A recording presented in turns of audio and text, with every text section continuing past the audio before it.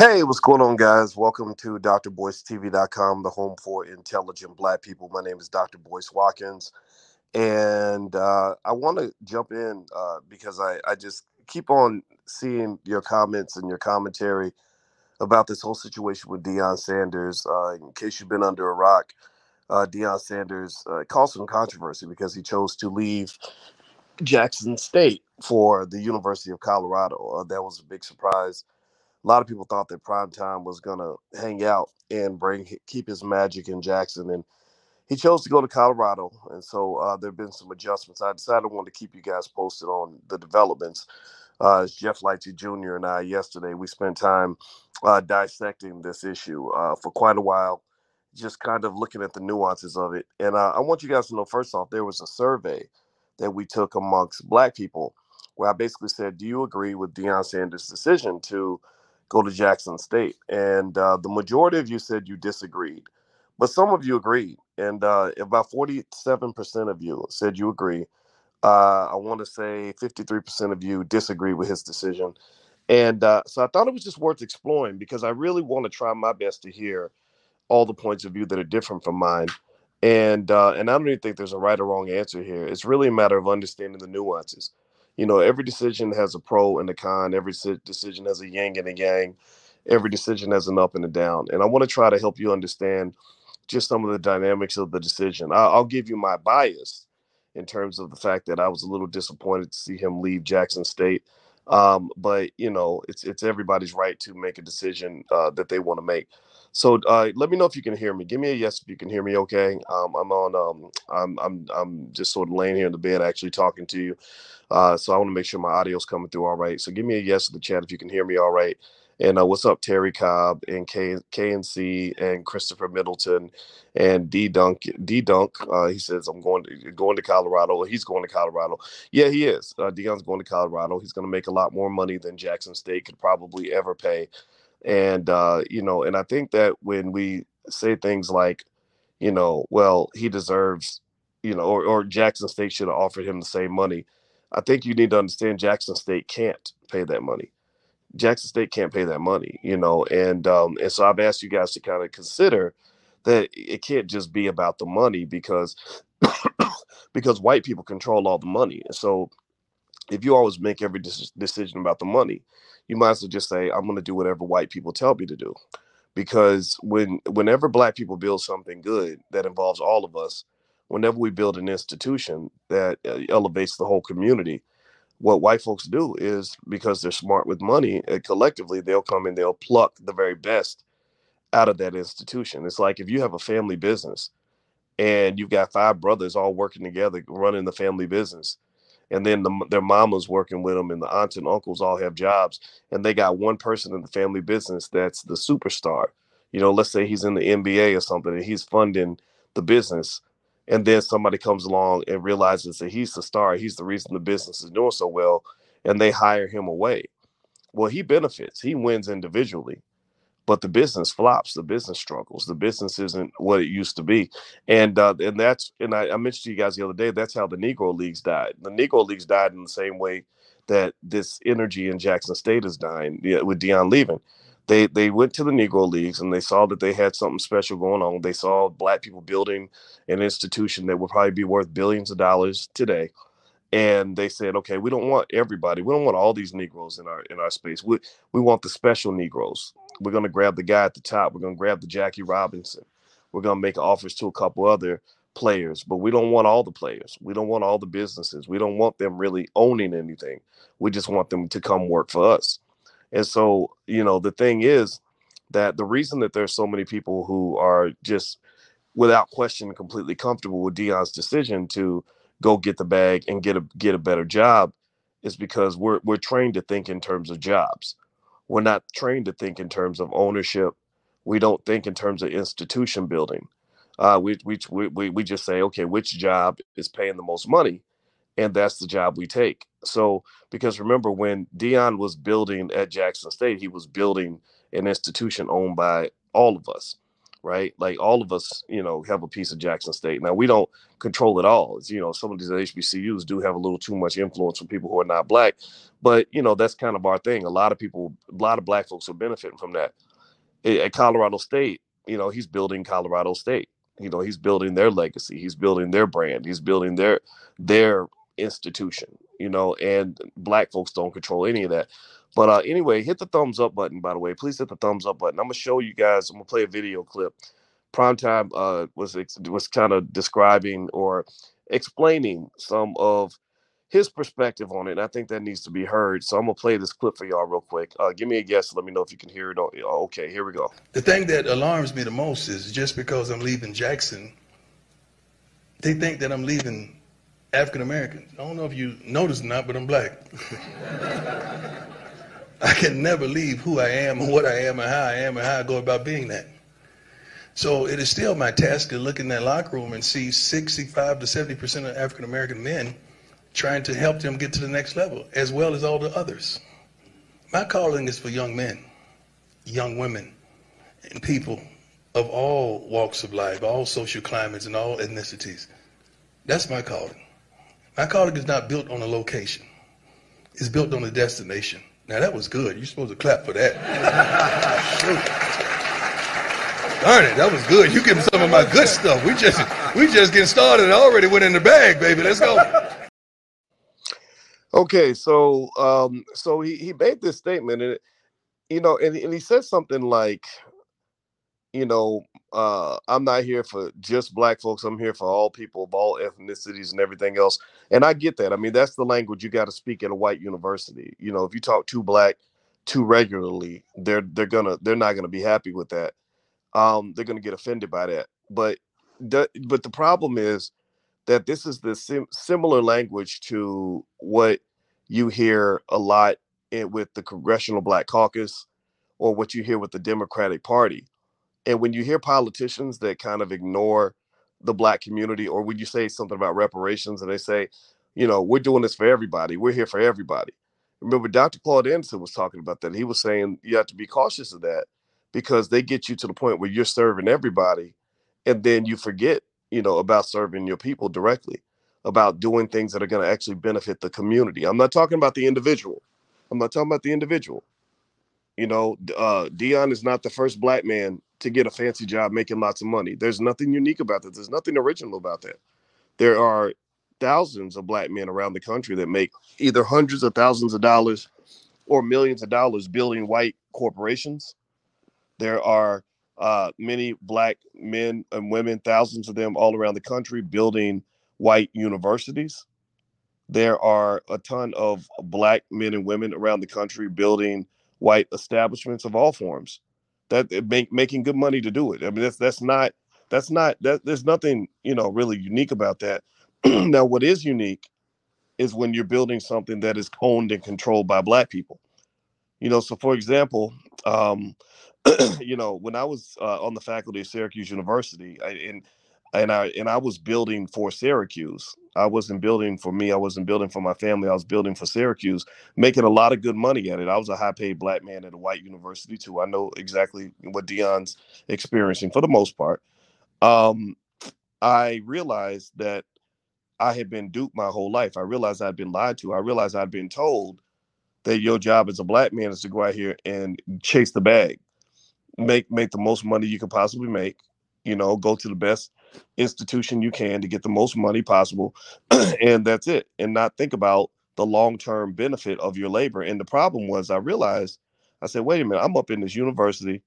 I get to teach a couple black kids. There were black kids at Syracuse. Deion referenced the black men at Colorado and the black women at Colorado. There were black men and women at Syracuse, and they would come to see me, and I was happy to, I was really happy to talk to them and meet them and hang out with them and everything else. But then I realized that I wasn't around my people for real, for real. I wasn't really pouring into the community the way I could have poured into the community. Sure, I was mentoring 30, 40, 50 black kids a year. But I said, I think I'm supposed to be doing more than that. I think I'm supposed to be doing more than building up the legacy of Syracuse University. I'm supposed to be building something that's owned and controlled by our community. So that's what led me to create the Black Business School. So at the Black Business School, in case you don't know about it, I mean, we are pretty much an HBCU that was built in the Black community. The difference is that we're 100% independent. We don't depend on government money or corporate money. Our core beliefs is that we believe Black people should educate our own children, create our own jobs, and support Black businesses.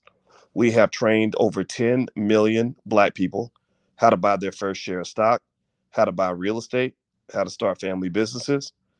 Give me a yes in the chat. Say something in the chat if you've been financially impacted in a positive way from the things that you've learned on this platform.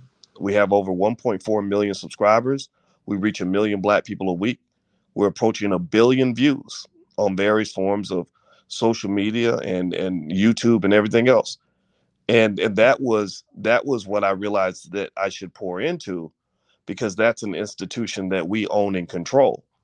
There is no white man that can come in and offer a check or a bag that would make me walk away from the HBCU that I've helped to create. And what led to my line of thinking, you can think how you want. I mean, I get it. Deion's getting his money. I'm happy for him. But what led to this line of thinking was I said, okay, I could go chase a bag, and I could go work at a big white university and build up that university and make Syracuse rich. Syracuse was benefiting. I was on national TV. I was the prime time of finance. I was a bad mother sucker. I'm not gonna cuss tonight because I don't want to I don't want to mess up the video. But seriously, I was a bad dude.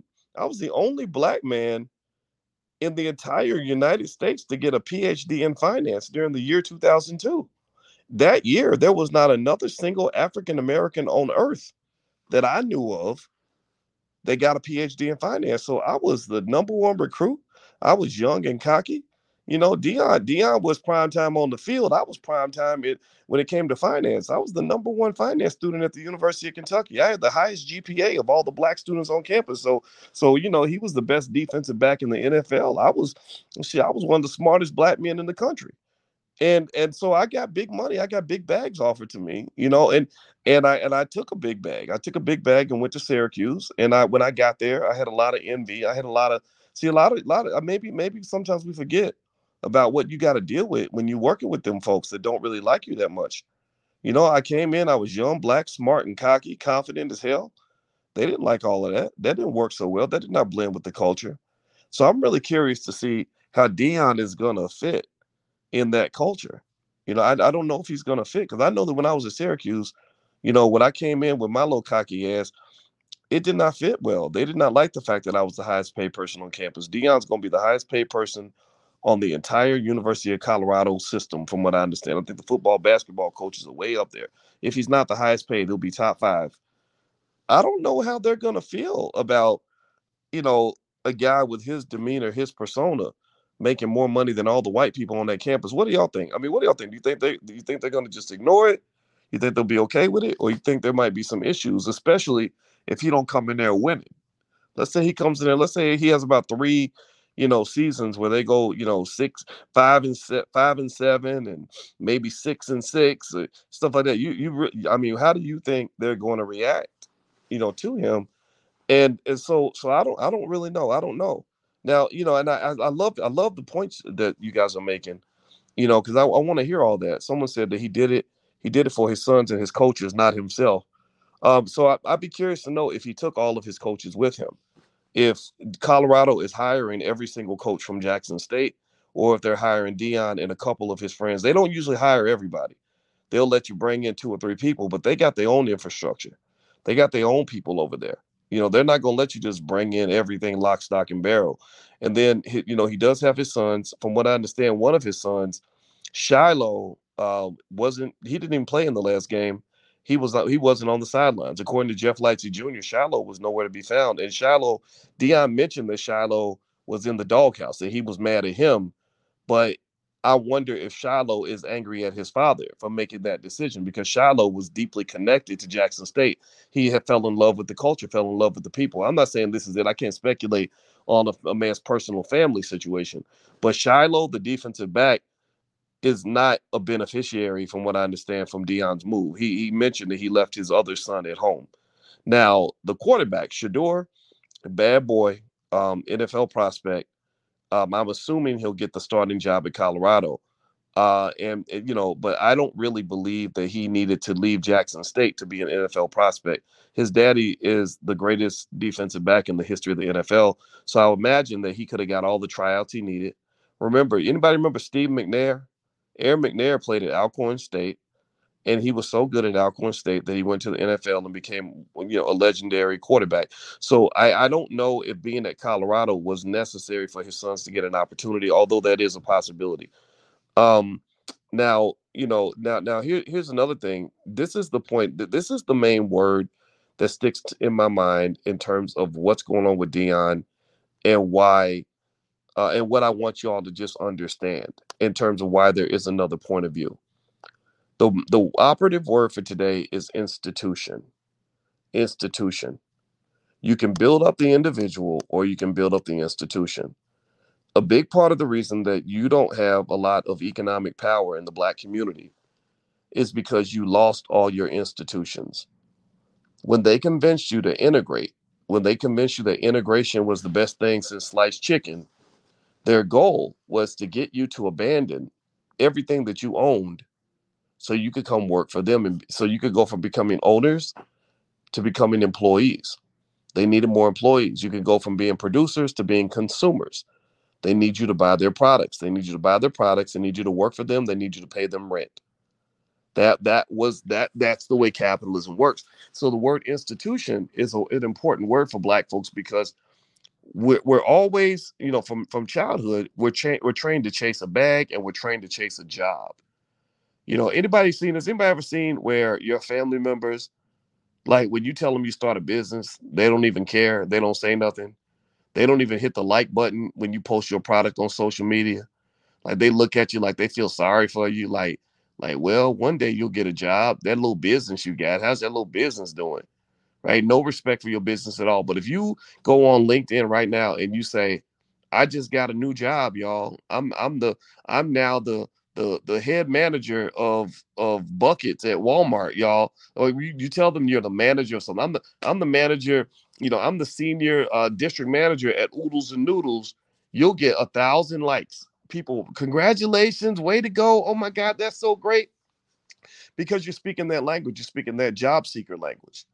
You're not, the owner language says that if you're good at your job, you're supposed to leave that job and go create a company so that other people can benefit from your talent. But the job language says that why would you take the risk of having a company or an institution when you could just go get a paycheck, just go get a job, just go sit up under somebody's umbrella? So part of the reason white supremacy prospers is because you love it. You love it. That's where you're comfortable. You're comfortable with white folks creating all the universities and then you becoming a student and going deep in student loan debt while they're using their institutional power to go gentrify your neighborhood. Tell me if I'm lying. Tell me if I'm lying. How many of y'all live in a city that's got a big white university that's buying up all kinds of property all in that area? Anybody seen this? Give me a yes in the chat if you've seen this. Has anybody seen how white universities, and probably including University of Colorado, how they got your ass deep in student loan debt? This is where the money's coming from. They got you deep in student loan debt because you went to college and went in debt so you could get a job. And they're taking that money and they are gentrifying the shit out of black neighborhoods all across this country. Go look around Johns Hopkins University. It used to be the hood. Now it's got a Starbucks, a Whole Foods, a Trader Joe's, and a dog park. Go check out Yale University in Hartford, Connecticut. It used to be surrounded by the hood. Now it's a safe, wonderful neighborhood where white women can go jogging in the middle of the night. The list goes on and on. Where I was at Syracuse University, it used to be surrounded by the hood. Now they done bought all that stuff up and expanded that campus everywhere. USC used to be surrounded by the hood. Now they bought up probably a couple $1 billion worth of property and they're using your money to do it. That's why you have student loan debt so they can go gentrify your neighborhoods. You're participating in your own economic destruction because you don't understand how that game of powernomics is played. Every black man on earth looking for a job working for white people, but ain't no white people looking for no jobs working for us. They get all of their labor and they get your labor too. You get nobody's labor, which is why your institutions don't exist. Joyce said Yale is not in Hartford, whatever city it's in. You know what I'm talking about. Don't let's not be picky, Joyce. Why are you picking? Why are you messing with me, Joyce? Joyce is cyber bullying me. Stop cyber bullying me, Joyce. I love you. Well, whatever city Yale is in. I know it's in Connecticut. I can't remember what Stanford or I have no idea.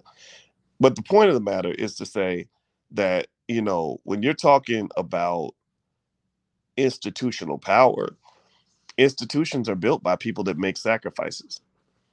Institutions can only grow and exist if you have somebody that says, I really don't want a job. I actually want to build something that's going to last in the community. Now, Deion may not be that dude. He may not be that guy. And I don't want to put that weight on him. I think he had the power to be that guy. But if someone doesn't have the vision, then it doesn't matter how great they are. You got to have a greatness that matches. It's New Haven, Connecticut. Thank you very much, Afro Nation TV. See, if I get it wrong, don't make fun of me. Just correct me. I told y'all I ain't perfect. I ain't trying to be perfect up in here now. Joyce, you told me I was wrong, but you didn't correct me. Just correct me. It's okay. I can be corrected. And I don't even pretend to be right about Deion. I mean, I'm wrong. I'm clearly wrong about Deion because Deion has his own decision to make, and he's making it, and I respect that. But I have a right also to give an alternative point of view to help us understand the bigger picture behind all of this. So you have no institutions in your community because nobody makes a sacrifice. I want y'all to guess how much it costs to purchase the Chicago Bears. Guess how much they paid to a couple generations ago to create the Chicago Bears. Can anybody guess? Anybody know? If you watch this chat, you probably know. If you watch this channel, you probably know how much the Chicago Bears cost. How much did Chicago Bears cost when that team was purchased 100 years ago, less than 100 years ago, or about 100 years, something like that? It was $100. They paid $100 for the Chicago Bears. Now, I want you to go look up what Chicago Bears are worth right now. I'm going to guess about $4 to $5 billion. $4 to $5 billion. The New York Giants were purchased around the same time by another family that had a long-term vision of institution building. And the New York Giants that were purchased for $500, they're now worth over $5 billion. So you got a rich white family that could buy your mama 10 times over. They could buy every HBCU in America right now. And they have that wealth because somebody had a vision and wanted to invest in building an institution. They wanted to build an institution. I could keep going down the list. There's plenty of other NFL teams. Even Jerry Jones and the Dallas Cowboys. He bought the Cowboys not that long ago. He bought the Cowboys in 1989, the same year Deion Sanders graduated from college, if I'm not mistaken. I think he was in the NFL draft in 1989. He bought the Dallas Cowboys the same year Deion Sanders left college for 150 million. 150 million. Now the Cowboys are worth $8 billion. And Jerry Jones and his old racist ass, it has $8 billion, and Jerry Jones by himself could buy every single black institution in America. Damn near, he could buy every HBCU in this country, and still have a few $1 billion left over. So that's the difference. That's what institution building looks like. That's what wealth in America actually looks like. You ain't got no real wealth. You got a bunch of rich Negroes. You got a bunch of $100,000, $500,000, $1 million shiny Negroes with gold chains and that do a lot of loud talking, but don't have any of the patience or resilience necessary to engage in long-term institution building. Hardly none of them have the ability to build something that's going to be worth several $1 billion within a generation or two. Jerry Jones now, again, as racist as he was, he can be completely racist, get busted being racist. I mean, people saw him in that picture from 1950 something or whatever it was, and he don't give a shit. He don't got to answer to you. He ain't going on no apology tour. They gave Kyrie Irving a long list of demands like he was an 8-year-old. Jerry Jones ain't got to do shit for you. You know why? Because he's got independent wealth and power that came from a long-term vision that engaged significant institution building and made a sacrifice in order to buy a sports team that's now worth about, I don't know, what is that, about 30, 40 times the original value. There's a lot of black people who could start a sports league right now if they wanted to, but they just don't have the vision. They just don't have the vision. I would say that there's a lot of ways to kind of interpret this, and I know the alumni. I know that the the board of directors at Colorado and the trustees and all the donors are happy. They're like, wow, we went and we found this guy. And now think about it, mind you, now these are the same people that wouldn't have hired Deion 2 3 years ago. They had no interest in hiring Deion 2 3 years ago. They didn't consider him qualified 2 or 3 years ago. They're willing to hire him now because Jackson State gave him a chance when nobody else would. See, everybody talks about what Deion did for Jackson State, but nobody talks about what Jackson State did for Deion. Does anybody know that? Has anybody really followed this? Jeff Lightsey Jr. Go check out Jeff Lightsey Jr. at the Black Boss channel. He can give you the whole history. He's one of the great leading experts on HBCU sports right now. And Jeff talked about the fact that I didn't even know this, that when Deion started coaching at the college level, nobody would hire him. For even Florida State, the school that he gave so much to. I mean, he hooked Florida State up. He put them on the map. Florida State was like, yeah, we liked your black ass when you were dancing in the end zone, but we really don't want you on the sideline getting white man coach money. We don't need that. We don't trust you with that position because we don't think you have the intellect to do that job. So Jackson State was one of the few schools, if not the only school, because Deion was coaching high school.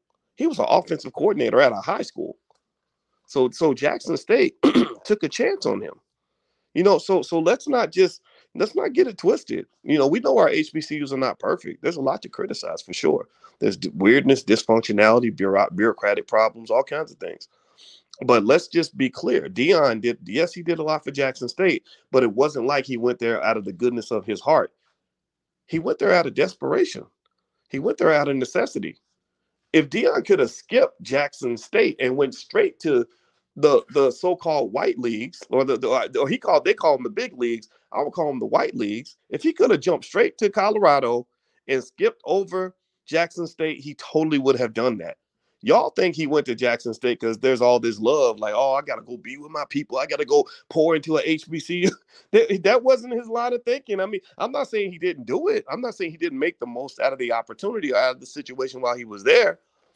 But they were blessing him. He was not blessing them. They had other qualified, experienced coaches that wanted that job, and it was the brilliance of the athletic director, apparently, from what I understand, that led to Deion getting the opportunity. So, so ultimately, I really kind of think that um, just being having the ability to at least see this from multiple perspectives is really important. I get it. I get the people that say, yeah, it's $5 million, or 7 million a year, whatever it is. That's great, and it's a Power 5 school. I understand all of that. I totally hear that argument. I totally hear it. So the question I ask you is, can you hear the other argument yourself? Can you hear the other argument, or are you so stuck on the money piece that you can't see anything else outside of the money? You can't see the loyalty piece. You can't see the pro-black piece. You can't see the institution building aspect. You can't see the community aspect versus the individual.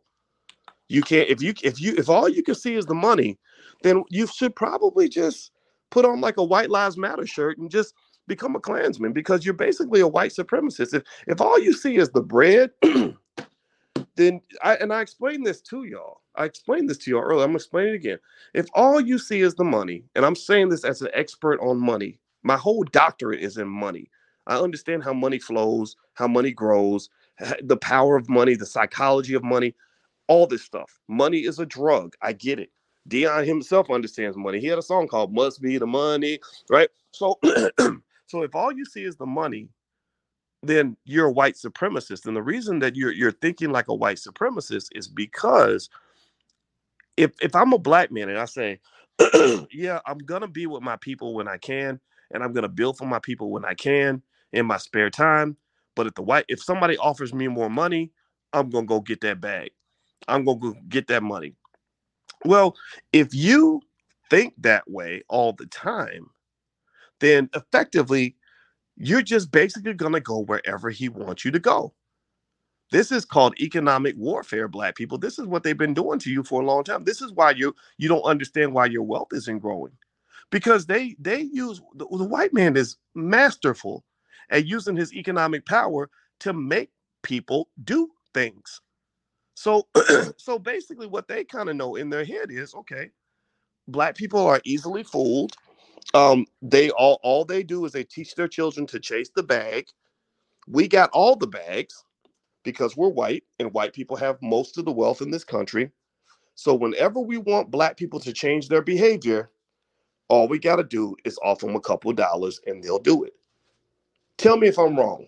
Tell me if I'm wrong. Tell me you can prove to me that there are scenarios where large amounts of money is being offered and black people say, "No, we're not going to do that." But no, you could offer us $1 million. We're not interested in the money. Tell me if I'm wrong. You know I'm right. So I'm not saying Prime is a loser, a bum, or a sellout. No, he's actually probably doing it. What's very popular right now. Like this is like he's doing what a lot of people would do, and that's to me unfortunate because in my view, I see that as playing checkers, and you lose because your adversary is playing chess.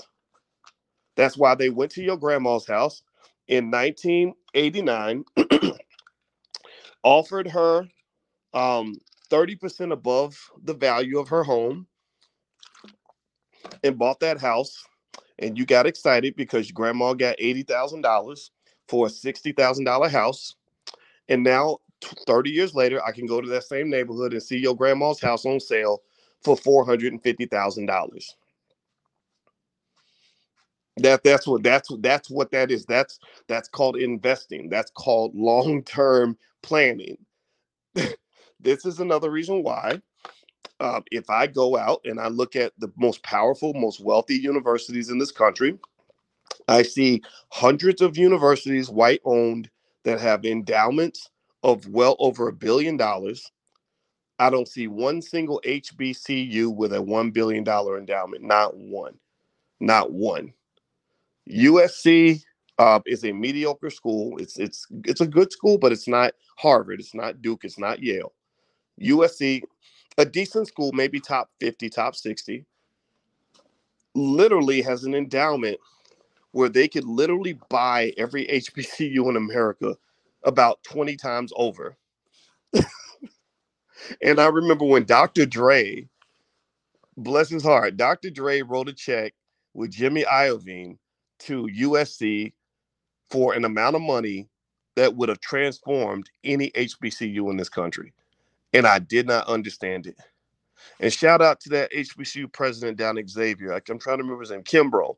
Shout out to Dr. Kimbrough, who did a really wonderful job of writing a very eloquent article, politely explaining to Dr. Dre why his actions were ridiculous, why that just doesn't make any sense.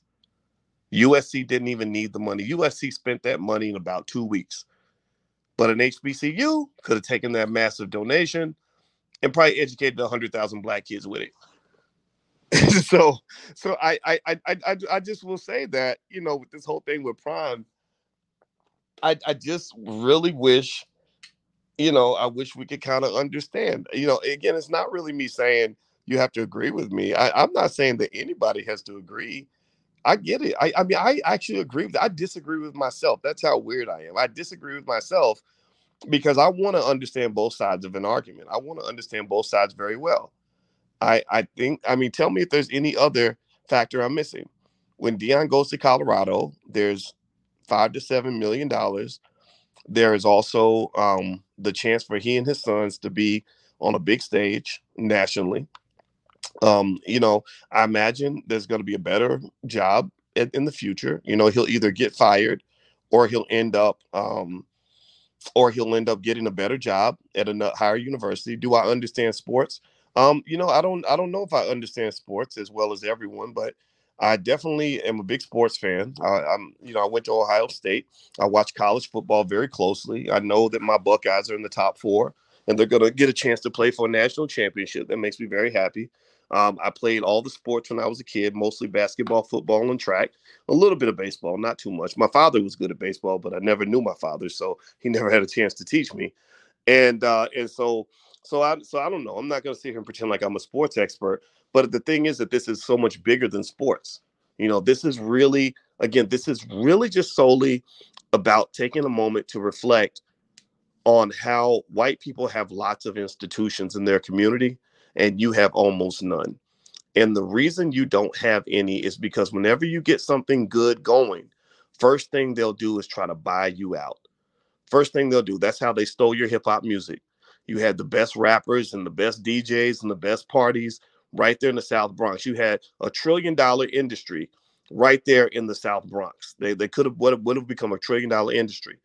But when they saw what you had going on, when they saw the swag that you had, Primetime ain't the first guy in the black community to have swag. You had DJ Cool Herc, Grandmaster Flash, Africa Bambaataa, KRS-One. You had the best of everything. You had something money could not buy.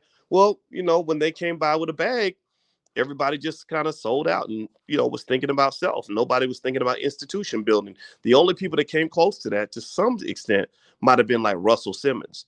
Russell Simmons was one of the few, and unfortunately, he had these partnerships with people in the Jewish community and whatnot. And the Jewish community, they don't sell their bag like that. Like they don't sell their secret sauce as quickly as we will. So they kind of get into business deals and they're able to take control of those business deals because they make their kids as good at business as our kids are at basketball. That is a cultural decision. That is a cultural norm that they possess that you should probably pay attention to because it explains why you spend so much time being frustrated because they control all the media and so much of the banks and so many other institutions in this country. You really can't offend the Jewish community because they make sure they put themselves in a position of power through what?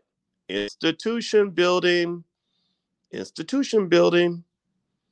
So ultimately, I'm gonna put a Genius Gaming says a lost voice on his hate and lack of intelligence on this subject. Well, if I'm incorrect on a certain area, I would challenge your intelligence and ask you to correct me. Tell me where I'm wrong. But if you think I'm a hater, then I guess I must be a hater because somebody's got to hate on the culture.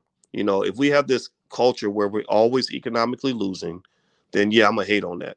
If we have a culture where we always want to be in last place economically as a people, yeah, I'm gonna hate on that. If we want to have a culture where our community, our institutions, our schools are the worst ones and the least funded and the least supported and the most abandoned, yeah, I'm gonna hate on that. And it really comes down to this thing where you got to stop sort of training your kids to not just chase the bag, but chase these shiny objects. I would really dare to say, if you talk about um, Deion being that dude. He always says, I'm that dude. I'm that dude.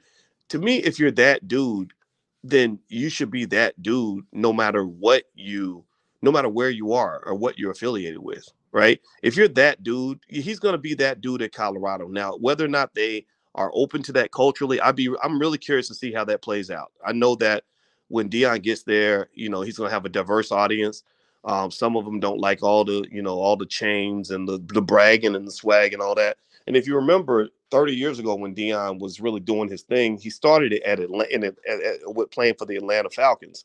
And in Atlanta, they like that stuff. I had an Uncle John who was just like Deion. He had 4 or 5 rings on his fingers. He had about 4 or 5 chains. He had a couple gold teeth. Like he liked Deion. He liked that style. Whereas I wonder if that style worked as well when he was playing for the Dallas Cowboys or whatever. But he was a great player, so maybe that worked out for him. But I'm really curious to see how the people in Colorado feel, especially if he's not really able to win. Like that's the football fan in me. I'm gonna really watch the team to just kind of see, how things work out. I want things to work out for him. I want him to do well. And he's impressed me as a coach. I really think that he deserved an opportunity, and I think it's kind of unfair that he didn't get one earlier. But I just feel like we kind of missed Such an opportunity, though. And I'm gonna tell you this though: if he doesn't win, if he can't win in Colorado, it's gonna be real messy for him. They'll run you out of town. College football don't play. They got too much money on the line. If you ain't winning, now Jackson State, they might let you sit there and lose it, have a couple losing seasons. I don't really know if Colorado would give that sort of leeway. So my prediction is that within 3 years, Deion will either walk up or walk down. Like he'll either go to a better job, maybe a Notre Dame or a Florida State or something, or even I don't know, Alabama or something, or he'll end up stepping back down.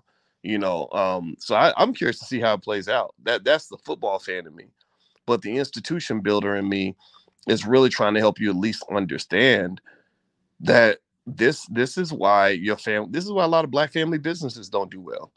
When I was in Baltimore and I was going through Baltimore, and there was this old parking lot where this guy told me there used to be a mall there. Used to be a black-owned mall in that parking lot, and all these black businesses used to be in that spot. And I said, well, what happened? Like, where the businesses go? And they said, well, in the next generation, the kids didn't want to take over the businesses. The kids just wanted to get jobs. And so basically the businesses died because the kids just were like, it's not cool to be part of the family business. Why would I want to build something of my own when I can just go work for this corporation that's going to pay me a lot of money? And what we don't see when it comes to wealth is we see the paycheck. We don't see the residuals of the paycheck. We don't see the capital gains. We don't see the long-term benefit. Like you go to your job and they pay you well. Let's say they pay you $250,000 a year. You work yourself, you work your ass into the ground, you spend up all your money, and then you die at your desk, and then the corporation's bigger and stronger because you were there. But none of that goes to you and your family. None of that goes to your kids. That goes to his kids. That's his legacy. They just replace you and put somebody else in that spot. So with what I see the difference is with Deion being at Jackson State versus being at Colorado is if he builds up Jackson State and makes Jackson State great, then yeah, he makes less money, but the city of Jackson wins. The HBCUs win. The black community wins. Maybe he gets those corporations to pour money in, and their endowment grows to $1 billion or something, right? So a lot of people win. But if he goes to Colorado and he wins a national championship, well, that's not none of that is owned by the black community. None of that long-term benefit goes to black people. Now he wins personally, but the black community does not win. So, and the thing is that this happens in a lot of African countries. That's why you can go to Nigeria, and that Nigeria has more oil than damn near every country on the planet, if I'm not mistaken. I think they have the largest oil reserves on earth. So you would think that a country that has the largest oil reserves on earth, or among the largest, would have the wealthiest society on earth. That the people, everybody would have plenty of money, like Saudi Arabia or some shit. But it's not like that. Nigeria has a lot of extreme poverty. And you have to ask yourself, how is it that a country can have the most valuable oil on the planet, trillions of dollars in oil reserves, and have all that damn poverty? Well, the reason they have all that poverty is because the leadership sells the oil to Europeans, and they take care of themselves financially, and they leave the people out of the deal. They think about the individual, but they don't think about the community. And when that does happen, when you have leaders like Ken Saro-Wiwa 30 years ago, who tried to take care of the community, who started asking those hard questions, they just killed him. They killed Ken Saro-Wiwa. So basically, in the black community, you have the exact same issue that you have in Nigeria. The question would become, okay, black wealth is much lower than white wealth. Black wealth is going down. Black people have some of the ugliest hoods in America. Black people have extreme poverty. And these really poor, broken, busted up neighborhoods have produced some of the richest, most famous hip hop artists on the planet. They produce some of the best athletes on the planet, billion-dollar athletes. How is it that a community could produce tens of billions, if not hundreds of billions of dollars worth of natural resources in its athletes and its entertainers and in its culture, and still have so much poverty and have such a lack of power? Well, it's because of mindset. You never had leaders that made the sacrifice to engage in enough institution building to ensure that all people benefit and not just some of the people. You have a lot of validated narcissism, where I can be a rapper and I can literally say, look at my hood. In my hood that I'm from, nobody can eat. And where I'm from, everybody gets killed. Where I'm from, people can't even go to the grocery store because they so poor. But look at me, I'm shining. I got a Bentley. I got a mansion. I just bought 10 Balenciaga outfits in a Gucci bag, right? I can say all of that. And there's very few people that will stand up and say, how is it that you got a Bentley and 10 Balenciaga outfits and a Gucci bag and a mansion and your hood that you're claiming to represent in every album is struggling like that? Like nobody says that because eventually somebody will jump in front of them and say, "Man, why you hating? Why you hating? Why you pocket watching? Why you got your hand in that man's pocket? No, what wrong with you?" No, right? Like so we kind of beat each other down like that. Like we don't allow. We're not real. Some of us, not all of us, but some of us are just not interested in the expression of higher level righteous ideas when it comes to how we assess the world and assess our situation. So I think with the Deion Sanders thing, and some of you get me, some of you are listening, and I get it. So a lot of you, understand where I'm coming from. Some of y'all are just gonna use stupid terms like hater and stuff. That's, come on, man. I'm 51 years old. Let's use grown up language. Let's not talk like 12-year-old rappers. Um, but at the end of the day, I just really think it's important to be able to understand why some people are not happy about the abandonment of our institutions. And I want to point that out so that you know that the abandonment of your institutions is the reason that your institutions are not strong. And I also want you to know that the Jewish community does not do this to their institutions. And that's why their institutions are stronger than yours. So for those of you that understand that, here's the way you can apply this right now is you can think about your family business and think about the culture that you raise your children in. What I would do if I wanted to have a multi-million-dollar family is I would raise my children to have the best economic skills that they possibly can. I would make sure that they're well trained in all areas, financial, etc. And in fact, we have a whole Black business school for kids called Black Millionaires of Tomorrow. You can find it on my website. It's all at boycewatkins.com. It's in the Black business school. It's called Black Millionaires of Tomorrow. It's a whole curriculum. I put that together based on what I taught my students at Syracuse University. And basically, make sure your kids are economically well trained. Make sure that they have discipline so they can apply what they know. And then, most importantly, tell them there is nothing more valuable than the family business. There's no place that you'd rather be than next to your brothers and sisters. There's no place where you are safer than when you're with your clan, than when you're with your clique. There's no job out here that you can ever have that can pay you enough money to make you feel like you're in a better place than you are when you are pouring into the family. There's no institution you can pour into that matters more than this one that we got right here. Right. And that's really important to understand because, when you're talking about building up major corporations, that takes a sacrifice, man. Somebody's got to pass up a job for that to happen. Elon Musk became the richest man on earth because he got to a point in his career where he said, I'm no longer looking for a job. I'm looking to build an institution. Jeff Bezos became one of the richest men on earth by owning Amazon because he walked away from a $300,000 a year job. He wasn't just chasing the bag, he was chasing the power. UPS was founded by two teenagers who were delivering packages on their bicycles less than 100 years ago. And they eventually built a company that's worth $250 million. I could keep going on and on and on down the list. Institution building, baby. That's how you get that power. So look around you and ask yourself, what institution am I pouring into that has a chance to give my family power? And if you can't think of anything, then that means you might need to shift your priorities because that could mean that you're pouring into an institution that is not owned and controlled by you. That's my point. That's what I want to say. Thank you for listening. Hit the thumbs up button. Thumbs up, share, subscribe. We're doing a Black Wall Street training that starts on December 6th. It's going to be all about how the black folks built institutions on Black Wall Street 100 years ago. How old Mr. Gurley and all the others went out there and started. Remember O.W. Gurley, who created Black Wall Street and all those black millionaires out there? He did the same thing. He could have chased a bag.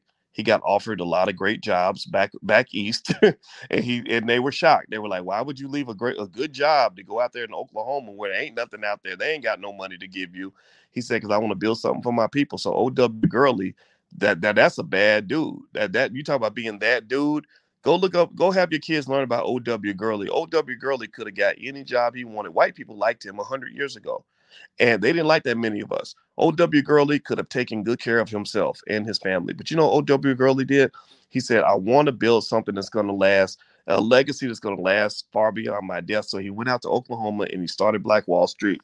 He got 40 acres of land. He broke it up into pieces. He recruited other great black people and he started businesses on that property. And next thing you know, they had hundreds of businesses right in that little community. Now, sure, the story didn't end the way we wanted it to, but to me, that's what I saw when I saw Deion Sanders going to Jackson State, and I said, man, it would be so great if he could get the corporate sponsors to start dumping the money in it, get those players those NIL deals, get that money into the institution, and then he will become a millionaire off that. He could make millions of dollars off that. I don't know if he's a millionaire now. I mean, I know he made a lot of money playing football, but I don't know if he's a millionaire.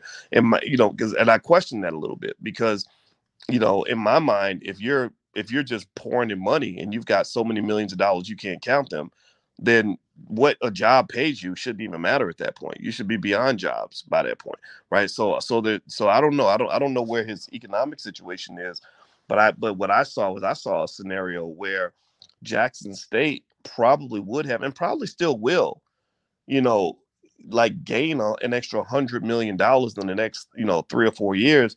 I mean, think about it. You're filling up stadiums because your fans are so loyal. Those are tickets. People buying those tickets.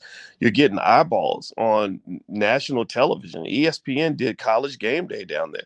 You've got all kinds of corporations that are now paying attention to what you got going on down at Jackson State. I mean, that Jackson State is gonna do well regardless. Like this is the part that actually makes me really happy is that Jackson State is really kind of on the map now, and you can't sort of forget that they exist. And now that job, is as much as I hate the fact that it's seen as a stepping stone position, there are going to be a lot of great people that are going to apply for that position. And so now all they have to do is convert all that attention into additional resources. And I can tell you, if you have something like how about this? Here's what I'm saying. Like, if you understand economics, you can see that energy and you can see how that energy could be converted into money. It's almost like converting fuel into combustion or into energy. Like you understand how the process works. So like I could go to Jackson State right now, and if I control that energy and control that economic environment, I can find a way to bring in an extra $50 million next year, right? Because when you got people and people are coming together and people are excited about things, you can monetize that in ways you would not believe. And so I think Jackson State's going to do really well. I think the HBCUs are going to really benefit.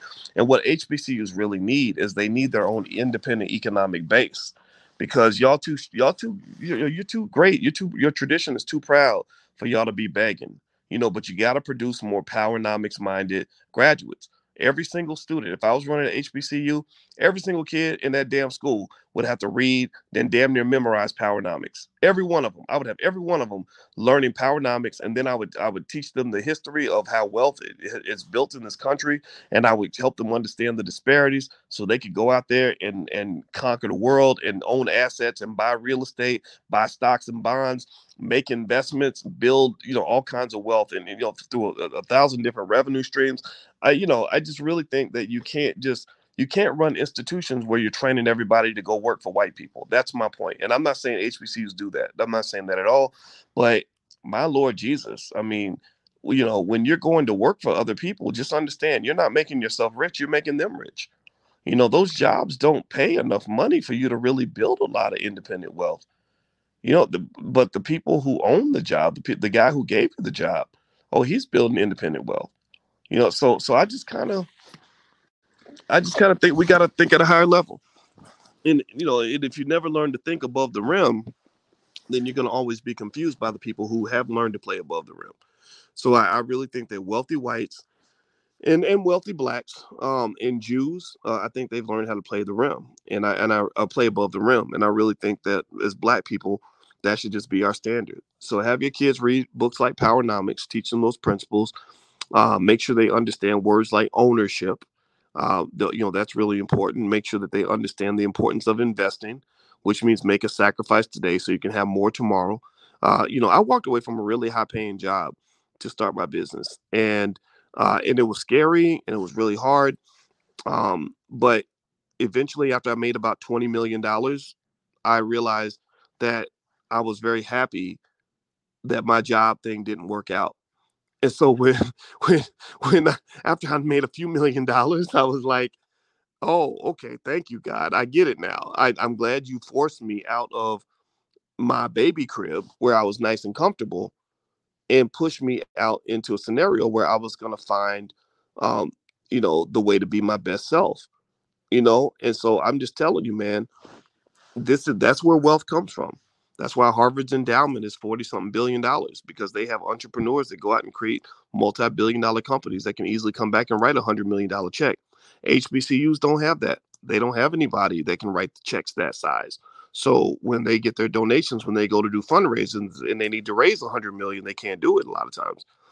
So that's it, guys. I'm just kind of I'm doing a lot of talking now, and I know some people are going to disagree with me, and I totally get it. And it doesn't make, and it's not even it wouldn't even make sense for me to try to explain that I don't hate Deion Sanders. I actually want him to do well. I'm gonna watch Colorado and cheer for them. He gives me a reason to cheer for Colorado. I like the underdog, and I want to see him do well. But at the same time, I think I think we missed an opportunity here. But maybe somebody else will come along and do an even better job. But you got to learn how economics and power works in this country, and you got to build institutions. Because if you don't, the white man will always kick you around. All these guys that are mad because they can't, get an NFL team to sell them 10% of the team, like whatever, or mad that Jerry Jones, wasn't forced to apologize like Kyrie Irving. Jerry Jones ain't got to apologize for shit. He owns America's team. He has an $8 billion entity. Jerry Jones don't, in his mind, he don't owe you no apology, because he could tell you to kiss his whole entire pasty white ass, and he's still gonna be making another $100 million next week. So I just tell you, at the end of the day, when you have ownership, you can kind of do what you want. But as long as you're chasing bags by trying to work for people, you're gonna be stressed out. That's how the system works. That's capitalism. All right, guys. Well, have a good night. It was fun talking to you. Thanks for hanging out with me late at night like this. I don't even I didn't even plan on doing this, but I thought that actually, you know what? Before I go, I should play Deion's video so you can hear his perspective, because I think he deserves that respect. So here's what he had to say to Colorado when he got there. Here you The go. thing that alarms me the most is just because I'm leaving Jackson, they think that I'm leaving African American. I don't know if you noticed or not, but I'm black. I can never leave who I am and what I am and how I go about being that. So it is still my task to look in that locker room and see 65 to 70% of African American men trying to help them get to the next level, as well as all the others. My calling is for young men, young women, and people of all walks of life, all social climates, and all ethnicities. That's my calling. My calling is not built on a location. It's built on a destination. Now that was good. You're supposed to clap for that. Darn it, that was good. You give me some of my good stuff. We just getting started. I already went in the bag, baby. Let's go. I'm gonna tell you, he's got a lot of charm, and I really liked what he had to say, kind of in general. And I understand why he said it that way.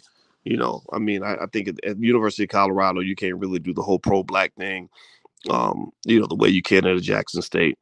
And so, because I think that if he talks too black, he ends up risking offending, all the white people that he works with. And And then he mentioned something about being able to help the black students that are at Colorado. And I get that. Like I used to feel that way. Again, when I worked at Syracuse, I used to think, well, I want to be here for the black students at Syracuse. When really I realized eventually, like, none of us should really be here, because most of the black students at Syracuse, when I was there, they were being mistreated. There was a lot of racism. Most of them are still in debt, the student loan debt. I got students I taught 20 years ago who still haven't paid off their student loans, and I wasn't where I needed to be. I needed to actually be developing the black business school and doing something in the black community. I didn't need to be, sitting up under somebody else. And the thing is that in your community, you have some people that are really just too great to be under somebody's tent. Like you if you're as tall as a tent pole, you can't fit under somebody else's tent. And so with a guy like Deion, I think he's got that special it factor where I just hate the idea that he feels like he needs the University of Colorado to validate him when he can validate himself. And but it's a journey. I had to grow into that.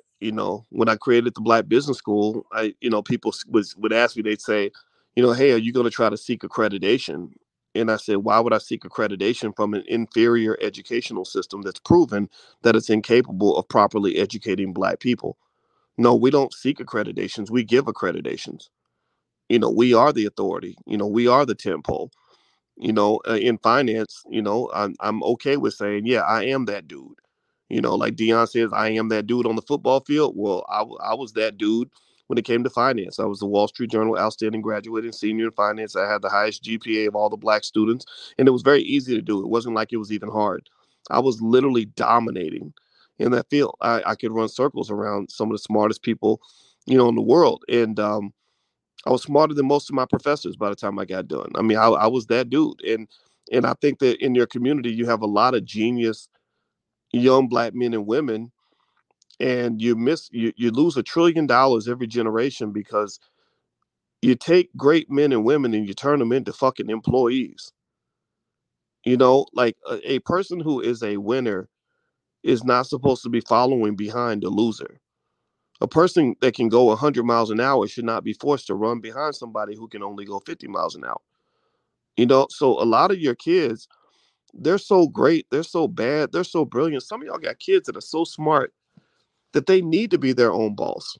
They're built to be leaders, they're winners, they're super sharp, and they're only going to get frustrated sitting behind somebody who not only isn't as smart as them, but infuriates them with all their bullshit. And it makes me think about how I felt. I remember when I was at Syracuse University, and I've been on the faculty for a while, and I had a conversation with the dean, and he happened to be a Black man. And I remember saying to him, I said, you know, I understand that you guys don't like me very much. The institution doesn't like me. Y'all know y'all want me out of here. I said, but and I know that you're gonna make an argument that maybe I'm not qualified, because I feel like that's kind of what they do to Black people in general. I said, but truth be told, that argument isn't gonna work on me now, because it might have it worked on me when I was 10.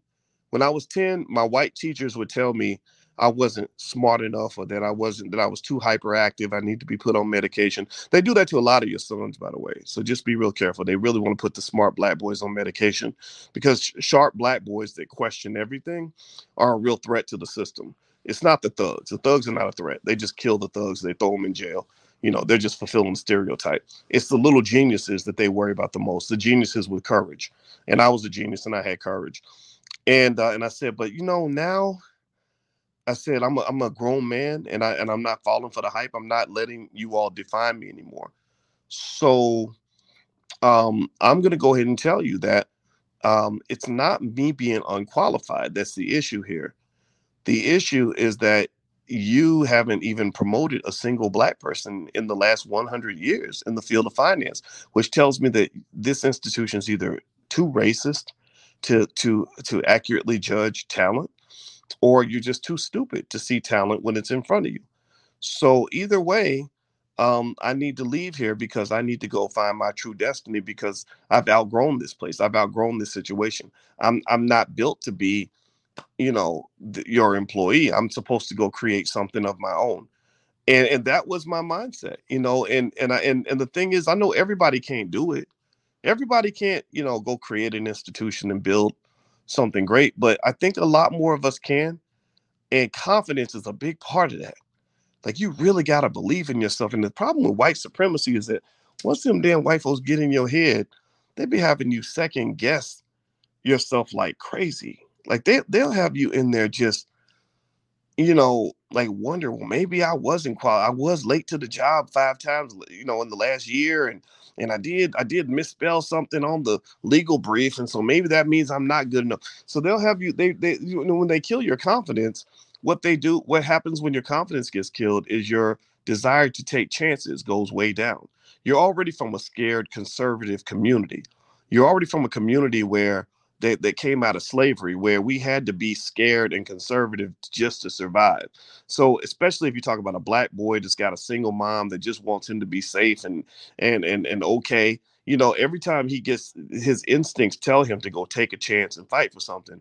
His mother might just tell him, no, no, no, don't do that. These things are gonna happen. And I went through that. I remember just hearing people that love me tell me, like, no, no, no, if you do that, you're gonna mess up your career, and they'll never hire you again, and all this other stuff. I'm so happy I didn't listen. The best thing I ever did was to stop listening to all the people in my ear telling me not to take a chance on me. I just felt it. I felt God was telling me. I really kid you not. I mean, God inside me was like, Boyce, you are a fucking nuclear bomb. Like, if the world gets a chance to hear some of these ideas that are in your head, you will change the entire planet permanently. You will be in a history book. And I kid you not. Like, you know, I'm actually in history books now. There are history books out there that where I'm in. There's a little part on voice, but now it doesn't even matter. Like, I got to the point where I don't even care about that stuff anymore because I know all this arbitrary. But still, and so the only thing I regret actually was that I didn't figure that out sooner, and I didn't actually go harder. So here's the thing. This is my simple point, and this is a stream of consciousness. I know I probably, so to some people I probably sound like I'm rambling, but those of y'all that get it, you're welcome to hang out and just kind of keep chatting with me. But I feel like greatness in building in institution building requires at least two things. It does require like some talent and training. That means you got to commit yourself to get really good at something. Whatever it is you're trying to do, you got to really train. And for me, it was going through the rigors of the PhD program, which was the hardest thing I ever did. But then it secondly requires like lots of confidence. Like, you gotta really be ready to take that shot. Like, you can't really be holding back. You can't be like, oh well, I'm nervous and I don't want to. No, you gotta like find some conversation you need to have with yourself to just go shoot your shot and go as hard as you possibly can. And then I think it takes like some level of discipline and commitment to deal with the situations where your shot completely misses, or when you get your teeth knocked out. Like, you got to have some resilience in you where you don't internalize the fact that you got your ass kicked and somehow take that to mean that you need to stop doing what you're doing. Because I do believe, now that I'm looking at my life, looking back at it now, again, I'm not 21 anymore. I'm not 31. I'm not 41. I'm 51 years old. So so some of y'all may seem old. Some of y'all may seem young. Some of y'all might be your age. But looking at it right now from where I'm looking in the rearview mirror, it's like I'm super happy that I got to a point about the age of 28 where I stopped giving a fuck what people thought about what I was doing next. It was at that age where I gained just enough um, confidence or even arrogance to accept and acknowledge that I just had ideas that a lot of people are not going to understand. Like, that was when I think that's when I started transitioning into maybe genius space, if you want to call it that. I mean, think about it. I'm 28. I had been teaching college for about 7 years at that point. I mean, how many 28-year-old black men can say I've been teaching on college campuses for 7 years? This was what, 20, how many years ago? 20, what's that? 23 years ago. 23 years ago, I've been teaching college for 7 years. I didn't even realize how abnormal that was. I was just trying to get to my PhD program. So, but it was at that point where I was like, boys, you got to stop listening to other people, because most of the people you're listening to don't understand what you understand. They can't see what you see. So the frustration would come. And this is the thing. Like, some of you may not get it. Some of you may be, some people in this room are just going to be like, okay, what the hell is he talking about? He's arrogant. I get it. But some of you are visionaries. Some of you are visionaries. Some of you are highly skilled at what you do. Some of you are really committed to your dream, and you're pro-black, and you're working hard every day. And those are the people I like talking to the most. I relate to you the most. I can't relate to people that just want to go in a different direction. God bless them. I wish them the best. Um, and I just really think that if you're a true visionary in terms of what you want to do, you really have to have faith in that vision, and you can't waste time trying to explain that vision to people that have no vision, because all it's going to do is piss you off and frustrate you and stress you and cause you to lose confidence in what you're trying to do. It doesn't mean you can't take advice. Like, I like to listen to a lot of perspectives. Like, when I have a good idea now, I ask people, like, what do you think? What do you think? What do you think? What do you think? So I try to take in as many points of view as I possibly can, so that I know where my blind spots are. But if God really like drills it in my heart and says, boys, no, this is it. This is where it needs to go. Now I'm at a point where I just go, man. I just go. And the chips fall where they may. If it don't work out, then it don't work out. But I'm gonna go. So I would encourage you, whatever it is in your life that matters to you. I'm gonna tell you, I'm also at an interesting stage in my life where a lot of people that I knew growing up, and a lot of people that were my elders that I loved, they're getting sick. A lot of cancer. A lot of people getting cancer from all the processed foods and everything. Lots of cancer everywhere. It's kind of crazy, and it's really making me reflect on things. And so as I hit that stage in life, it's reminding me we don't have a lot of time. So whatever it is you want to do, like, get up and do it tomorrow. Start working on it tomorrow. Because you don't know, you think you got all the time in the world, but you actually don't. Okay. All right. So anyway, I'm done talking. We done finished talking about Deion. We talking about all kinds of stuff. But anyway, it was fun talking to y'all. Thank you for listening. And again, if you want to look into that wealth building program for kids and stuff like that we have in the Black Business School, feel free to go to boycewatkins.com. And a lot of you kids will be home for Christmas and stuff. And maybe it's a good time to introduce them to some good financial concepts. We even created a crypto program for kids that trains them on crypto. So we have a lot of good stuff. All right, guys. Well, have a good night. And if you could hit the thumbs up button on your way out, and I'll talk to you guys soon. Take care now. Peace.